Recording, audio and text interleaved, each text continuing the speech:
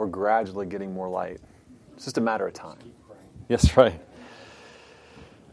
Well, we are going to continue, obviously, in our study of Genesis chapter 4. And as you know, we've entitled our study, Life, A Portrait of Life in a Fallen World. And obviously, as the historical narrative of Genesis has unfolded for us, as it unfolds in the text of Scripture, you see clearly in the first 2 chapters this wondrous miracle of creation and God creating the world and everything in it, culminating with His special creation of man and woman and His declaration that everything that He has made is good, and indeed, with the creation of man and woman, declares it very good. He looks at all that He has made and He declares it very good. And of course, we know that things don't stay that way. Of course, we know that from personal experience. We know it all too well as we individually and collectively struggle with our own sin. We struggle with the sin of others. We struggle with a daily labor against the thorns and thistles of life in the workplace. And we struggle with the observation and recognition that we have decaying bodies. We have aches and pains. We have illnesses and infirmities.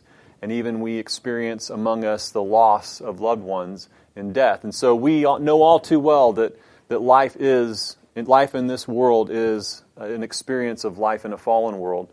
But obviously you get to Genesis chapter 3 and you see it vividly illustrated there, communicated to us what happened in the fall. And we have the introduction of sin into the world and the sin of Adam and Eve.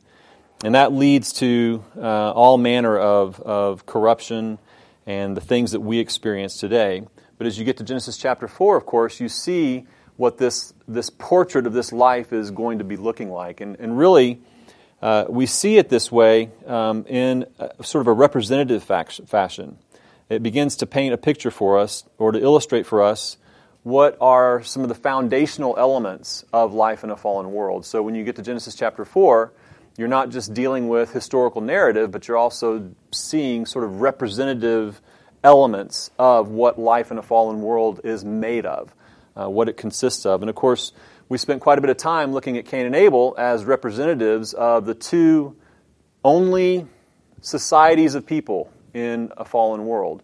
You have what we call the society of Cain, or the society of the unrighteous, and then you have the society of Abel, or the society of the righteous. And we spent quite a bit of time coming at it from a number of different angles to bring home the point as we looked at the differences between the two, the distinctions between these 2 individuals and the representative societies, that there's no middle ground between the 2, that there's common experience, there's shared experience amongst all people, most prominently that every human being is an image bearer of God and has inherent dignity as a result of that.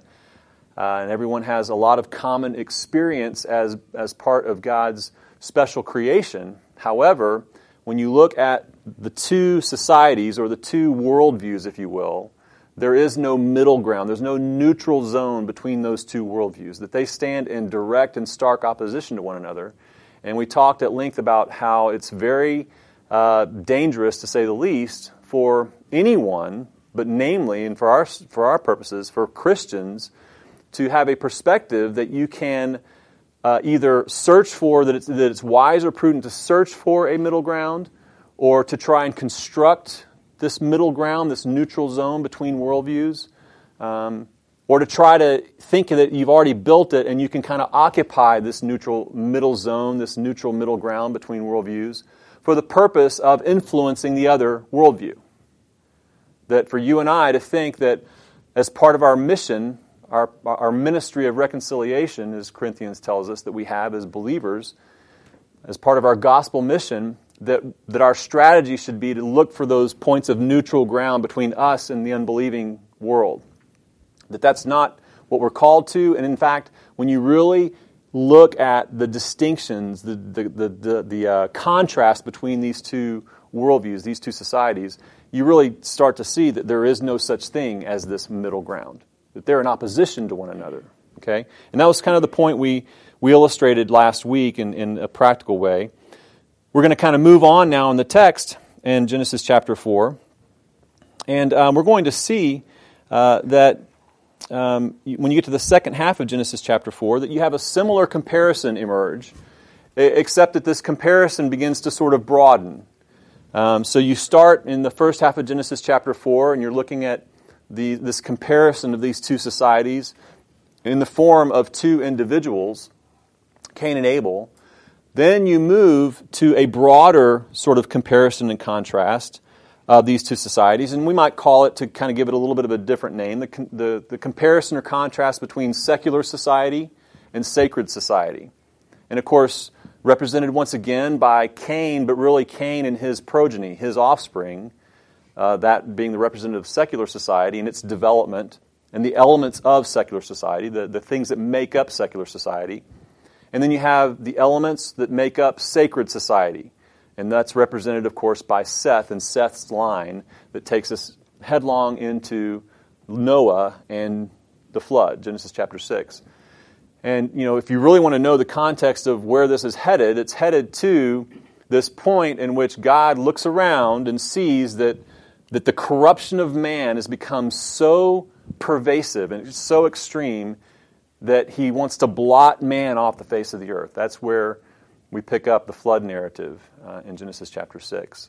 And so that's sort of the downhill slope of life in a fallen world, and it gets expanded or broadened in the second half of Genesis chapter 4 as we see Cain and his offspring, his progeny, beginning to develop and emerge onto the scene, and we see elements of this secular society, this God-forsaking society, if you will, represented by Cain and his offspring, as we look at it in the second half of Genesis chapter 4. Now, we see this comparison or this contrast between secular society and sacred society in Genesis chapter 4, the second half of Genesis chapter 4, and it's obviously clear and explicit as the narrative in the text unfolds there. But there's also this implied larger contrast that is in view in the second half of Genesis chapter 4 as we look at it. And it's really this sweeping contrast between what we would call the dominant secular evolutionary view of anthropology, or the development of man, versus what we see about man's development in Genesis chapter 4. There's stark contrast between that emerges, that is just implied in the narrative of the text as we think about what is the prevailing view of man and how man has evolved. It stands in stark contrast to what we read in Genesis chapter 4. So let me just kind of give you some groundwork for that. So I found this very handy interactive timeline on the origins of man. Super helpful if you want to learn about where you came from and how all this came about. It's interactive. You can click on it and a big thing comes up and gives you information. Super helpful. I can send you the link if you like. But here's the insight that we gain from this as we look at the evolution of man as it's portrayed in secular views, evolutionary views of man's development. So we know, of course, I'll go back before this timeline. I think that the prevailing view, most commonly held view, is something around 16-ish billion years, where there's the Big Bang that occurred, and then things began to happen over billions and billions and billions of years. 6 million years ago, though, a long time, a lot of stuff happened before the emergence of man onto the scene in the evolutionary model. When you get to 6 million years ago, you have the oldest evidence for walking on two legs. That comes from one of the earliest humans known. So, according to this model of anthropology, about 6 million years ago, man made the great achievement of beginning to walk on two legs. Really not man, but the ancestors of man began to walk upright on two legs. The next sort of major step is 4 million years ago. So you have, just to kind of keep our timeline in check here, you got 6 million years ago. So it took about 2 million years of time to get to this next major milestone, where there's mostly bipedal early humans. The early human species by this time, they're living in open areas, in dense woods, and their bodies had evolved in ways that enabled them to walk upright most of the time.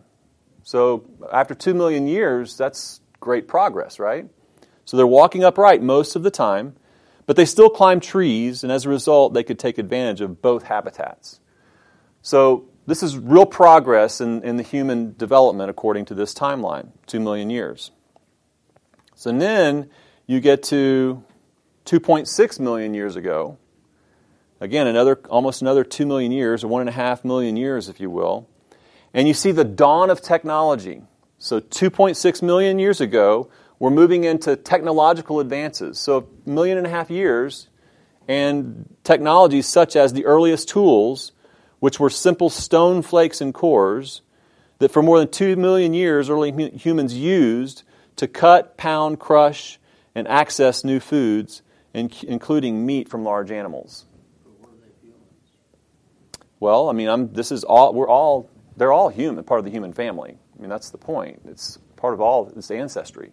I'm giving you an ancestral line here. So actually, they have found the bones of hominids that were millions of years ago, but the DNA shows they were not human. This timeline would disagree. So I'm just making the point here. Disagree with the timeline? Yes, you probably should. So that's 2.6 million years ago. So then you have another progression of time to 800,000 years ago. So are you seeing these big spans of time with what seemed to me like not really significant progress for humanity or its ancestors? But according to this timeline, by 800,000 years ago, our human ancestors learned the control of fire.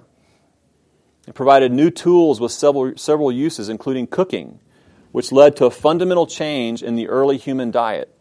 Early humans probably gathered around campfires to socialize. So now, maybe the formation of social interaction is developing here. I mean, you got fire, and what else are you going to do except get around a fire and throw a stick in it and sing Kumbaya, right? That's what fires are for. So you got the development of society possibly emerging here 800,000 years ago. Then things start to accelerate. Because between 800 and 200,000 years ago, there was the human brain size evolved most rapidly during a time of dramatic climate change. Larger, more complex brains enabled early humans of this time period to interact with each other and with their surroundings in new and different ways. As the environment became more unpredictable, bigger brains helped our ancestors survive. So that's between 800 and 200,000 years ago. And then you have 12,000 years ago, which was the turning point. Eventually, humans found they can control the growth and breeding of certain plants and animals.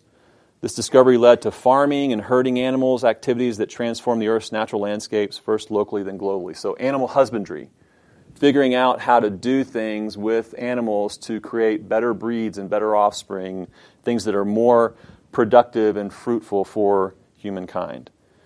So when you look at this, and this is the prevailing view, okay? The prevailing view is very gradual development over eons and eons of time, naturally occurring, okay?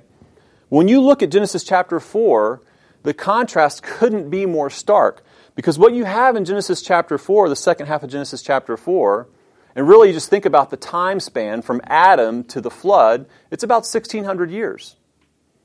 That's the time span that we're talking about. So you go from this kind of timeline in the evolutionary model of millions and millions of years, really billions and billions of years if you take it all the way back, with very, very gradual, very slow progress, to a biblical anthropology that shows us that over a span of 1,600 years, you have tremendous advancement in progress that develops. So let's just highlight some of that for a moment. We have to remember that Genesis chapter 4 is a pre-flood environment. It's called an antediluvian environment. It's pre-flood, before the flood, before the deluge. And this environment, no doubt, lent itself to the ability of men to advance more rapidly. If you think about the effects of a post-flood environment and the climate and all the things that are associated with a post-flood environment, certainly the ground was cursed. Certainly there was the effects of the curse on the earth. But what took place with the flood, and we'll obviously get into that when we get to that chapter, had immense consequence on the overall environment, the earth and the nature of the continents and the overall climate and the nature of weather. All those things, weather patterns and everything, was affected by this massive cataclysmic event. Nothing could compare to something like this cataclysm. And what it did to the topography that man had to occupy, this topography in a post-flood environment that now produces so many obstacles to human advancement or achievement. You just think about natural disasters. If you have a locale, a city, or a town that's completely decimated by a tornado, or a hurricane, or a tsunami, or something like that, doesn't it stand to reason that that town is not going to advance, so to speak? It's going to have to completely rebuild if it's going to occupy that same space. You've got changes in topography where travel from one area to another becomes much more complicated, much more difficult. Mountains and valleys and rugged terrain and desert climates and that kind of thing. So in a pre-flood environment, you didn't have that kind of condition. And so it lent itself to the ability of man to advance at a more accelerated rate. But also, you had highly intelligent men and women occupying the planet, right? I mean, created in God's image, before the fall, created perfect, and extremely strong and virile, living hundreds and hundreds of years. So before the flood, and before even God saying, I'm going to limit man's lifespan, literally he says that in later on in Genesis as well. Before the flood, you have just the physical longevity of man being dramatically extended compared to what we would know and experience now. So just imagine living hundreds of years. Adam, 930 years. Seth, 912 years. Methuselah, 969 years. Let me ask you a question. If you had 900 years to master something, to get really good at it, wouldn't that be helpful? I mean, think about the impact of repeated experience as you grow and get older. It's amazing. When I think about where I was when I was just starting off in my work adult life versus where I am now, I can look back and say, there's so many things I just didn't know. I was young and immature. I didn't have the experience to be able to anticipate things and make wiser decisions or to kind of understand what might really be going on in this particular system or process. And so the repetition of experience over time produces an immense degree of productivity. So just imagine hundreds of years of individuals living life and developing and experiencing and perfecting and working over long periods of time before the flood. Now what you see as a result of this environment and this longevity and this strength, and by the way, there was procreation going on, so the population was expanding rapidly as well. And we'll see indications of that when we get to Genesis chapter 5. This is one point in the narrative where, or an element of the historical narrative as it unfolds, that if you read the narrative and you're thinking in a very linear fashion, like this happened, then this happened, then this happened, then this happened, then this happened, and nothing outside or around that was happening other than what's being described in the text, then you're going to kind of miss a lot. Because just because you have the naming of certain individuals coming onto the scene, being born, and some of their life story being put before us under the inspiration of the Holy Spirit to illustrate for us or give us elements of life and things that we needed to understand theologically and anthropologically to understand our early history and the working of God and His redemptive plan, we're missing a lot if we think that there wasn't a whole lot more going on around that. And in fact, we see this in Genesis chapter 5 where it says that they had other sons and daughters, right? There was procreation and life being produced rapidly and in massive form. And just think about living 900 and something years. Like, how many children might you have over that span of time? I mean, it's hard to predict, but there's estimates that would estimate that by the time you get to the days of Noah, that the earth was massively populated. Hundreds and hundreds of millions, if not over 1 billion people populating the earth. And that's just using sort of mathematical formulas of, birth rates over spans of time of people living as long as they lived. So, again, you can't be dogmatic about that. You don't have, any historical evidence that would say that's how many people were on the planet. But it's not unreasonable to conclude that there was a very populous environment, rapidly growing population. And what we see in Genesis chapter 4 in the second half here is you see the building of cities. You see an obvious indication of some design and architecture emerging. Now, to what extent, how complex, how simple, we don't know. But at the same time, you know that there were dwellings that were being developed in clusters for living and society to kind of emerge. Okay? So there had to be some level of design or architectural insight or input coming to bear there. Which, again, I'm just drawing this in stark contrast to what we saw in the evolutionary model. I mean, there's just really no comparison even on that one point. So you have builders of cities. You have developments in agriculture and animal husbandry that are described in Genesis chapter 4, alluded to specifically as the works of these particular offsprings of Cain. You have the creation of music and musical instrumentation. So you've got in a secular evolutionary model, it takes them hundreds of thousands, actually millions of years before they can even understand how to control fire and get around it to possibly have social interaction. But in this context, in the Genesis model, what you have is identification of those that were the producers of music and musical instruments, the pipe and the lyre is what's referenced there. So this grace of God and giving the joy and wonder and the creativity of music, which is kind of a universal language, really, that's emerging here and being developed. And then you also have developments in metallurgy, the forging of all manner of instruments of bronze and iron, tools and weaponry being developed.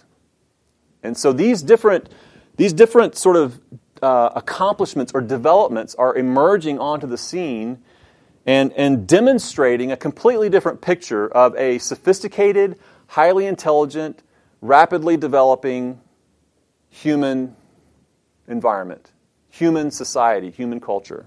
Secular though it may be, still developing in a highly intelligent way, in a rapid way, in this pre-flood environment. And all of this, too, points to, I forgot my sheet. I'll read it from from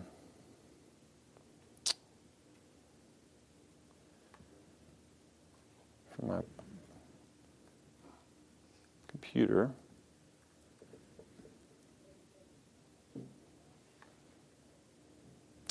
All of this points to this whole area of common grace.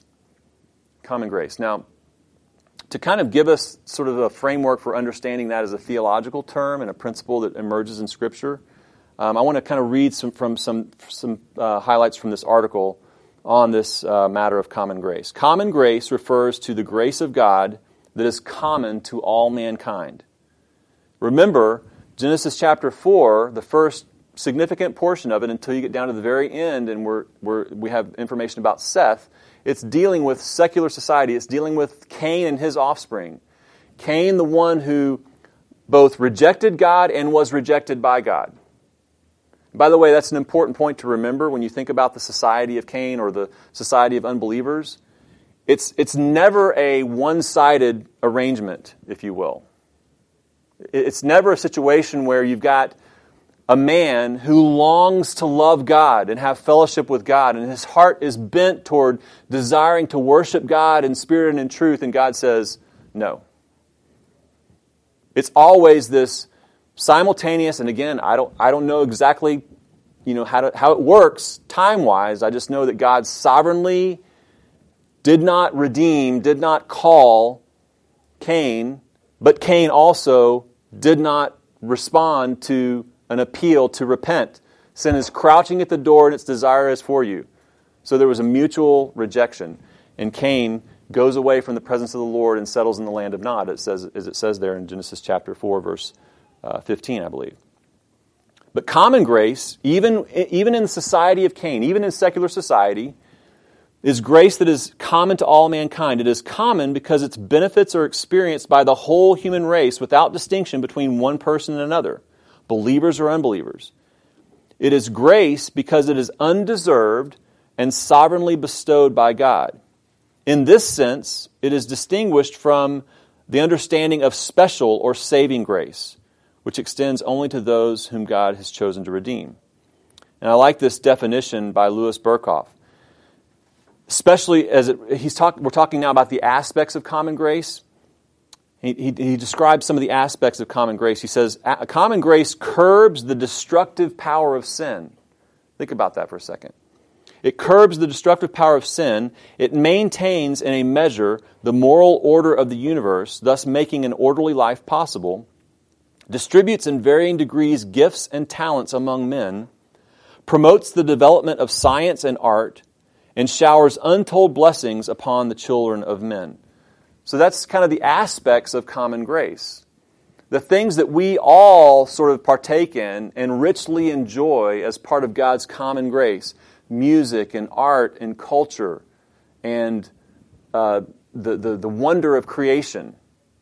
And the grace of life called marriage even, marriage and family. That's not an exclusive right of the believing community. Unbelievers share in these common graces and benefit greatly by them. But there's also this restraint or curtailment of sin and its effects. So the way that you can sort of appreciate God's common grace in this way is to try and imagine, even though we really can't, if there wasn't these restraints in God's common grace on sin and man was just left to pursue his passion unrelented, what kind of world would we be living in? Even though it seems to be happening in increasing measure, where God's hand is being removed and God's restraint of sin is being removed, there's nothing to compare what it would look like if it was completely removed. Listen to what Jonathan Edwards said about this in his famous sermon, "Sinners in the Hands of an Angry God." Listen to how he describes this idea of God's restraining of sin as a part of His common grace. "There are in the souls of wicked men those hellish principles reigning that would presently kindle a flame out into hellfire, if it were not for God's restraints." Now just think about him preaching in today's day and time. Think about that kind of language being used in today's day and time. And yet God used him to stimulate the Great Awakening, early Great Awakening in our country. But he goes on to say, "There is laid in the very nature of carnal man a foundation for the torments of hell. There are those corrupt principles in reigning power in them and in full possession of them that are the beginnings of hellfire. These principles are active and powerful, exceeding violent in their nature. And if it were not for the restraining hand of God upon them, they would soon break out. They would flame out after the same manner as the same corruptions. The same enmity does in the hearts of damned souls, and would beget the same torments in them as they do in them. The souls of the wicked are in the Scripture compared to the troubled sea in Isaiah 57:20. For the present, God restrains their wickedness by His mighty power, as He does the raging waves of the troubled sea, saying, Hitherto shalt thou come, and no further. But if God should withdraw that restraining power, it would soon carry all before it. Sin is the ruin and misery of the soul. It is destructive in its nature, and if God should leave it without restraint, there would need nothing else to make the soul perfectly miserable. The corruption of the heart of man is a thing that is immoderate and boundless in its fury. And while wicked men live here, it is like the fire pent up by God's restraints. Whereas if it were let loose, it would set on fire the course of nature. And as the heart is now a sink of sin, so if sin was not restrained, it would immediately turn the soul into a fiery oven or a furnace of fire and brimstone. How's that for some perspective? When you think about how we live our lives in our day and time, are we not overcome by dependency upon our conveniences? And is it not in fact true that as we think about all of these advances and conveniences of technology and air conditioning, and even rooms where most of it's lit, not all of it's lit, all these things that we enjoy, is it not indeed true that we rarely think about how God is restraining a complete unleashing of sin in our world as part of His common grace? And we find ourselves losing our sense of joy and gratitude because we're almost out of gas and we got to fill up and we're going to be late to work. You know what I'm saying? I mean, we are so conditioned to expect the benefits and to be entitled to the benefits that we enjoy as life in our society, and we fail to see it as God's grace, providing for man what man does not deserve, even in its common form, much less its special form that those who are called to be His children benefit from. And that's where the text will take us at the end, as we see God's special grace, as God's manifestation of His special love and affection on the society of the sacred, the society represented by Seth and his offspring. Well, I'm kind of doing this in reverse. I wanted to kind of do a big introduction. I want to close by reading the second half of Genesis chapter 4 and kind of setting this text in our minds. And then next week, what I think we'll do, I think we'll be able to do this time-wise, but next week I'd like to, as I've already kind of introduced some of the main elements of the second half of Genesis chapter 4, I want to kind of run through it with a little elaboration on certain key points, but also in some ways combine it together with Genesis chapter 5, because Genesis chapter 5 is a lot of genealogical information that you can't elaborate too much on in too many different points, because there's really not a lot more information around these figures. And so I want to just kind of, because really what it's doing is it's moving us toward the flood. That's what the narrative is kind of rapidly moving us to. You start seeing these big swaths of time just kind of passing before your eyes in a few paragraphs, and that's kind of how the narrative is flowing here. But let's read the second half of Genesis chapter 4, and I want to start in verse 16. Then Cain went away from the presence of the Lord and settled in the land of Nod, east of Eden. Cain knew his wife, and she conceived and bore Enoch.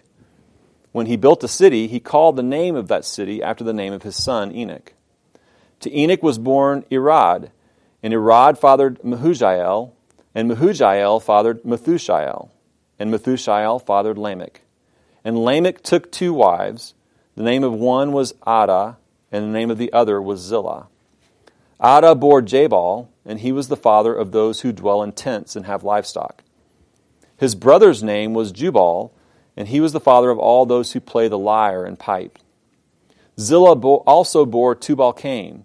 He was the forger of all instruments of bronze and iron.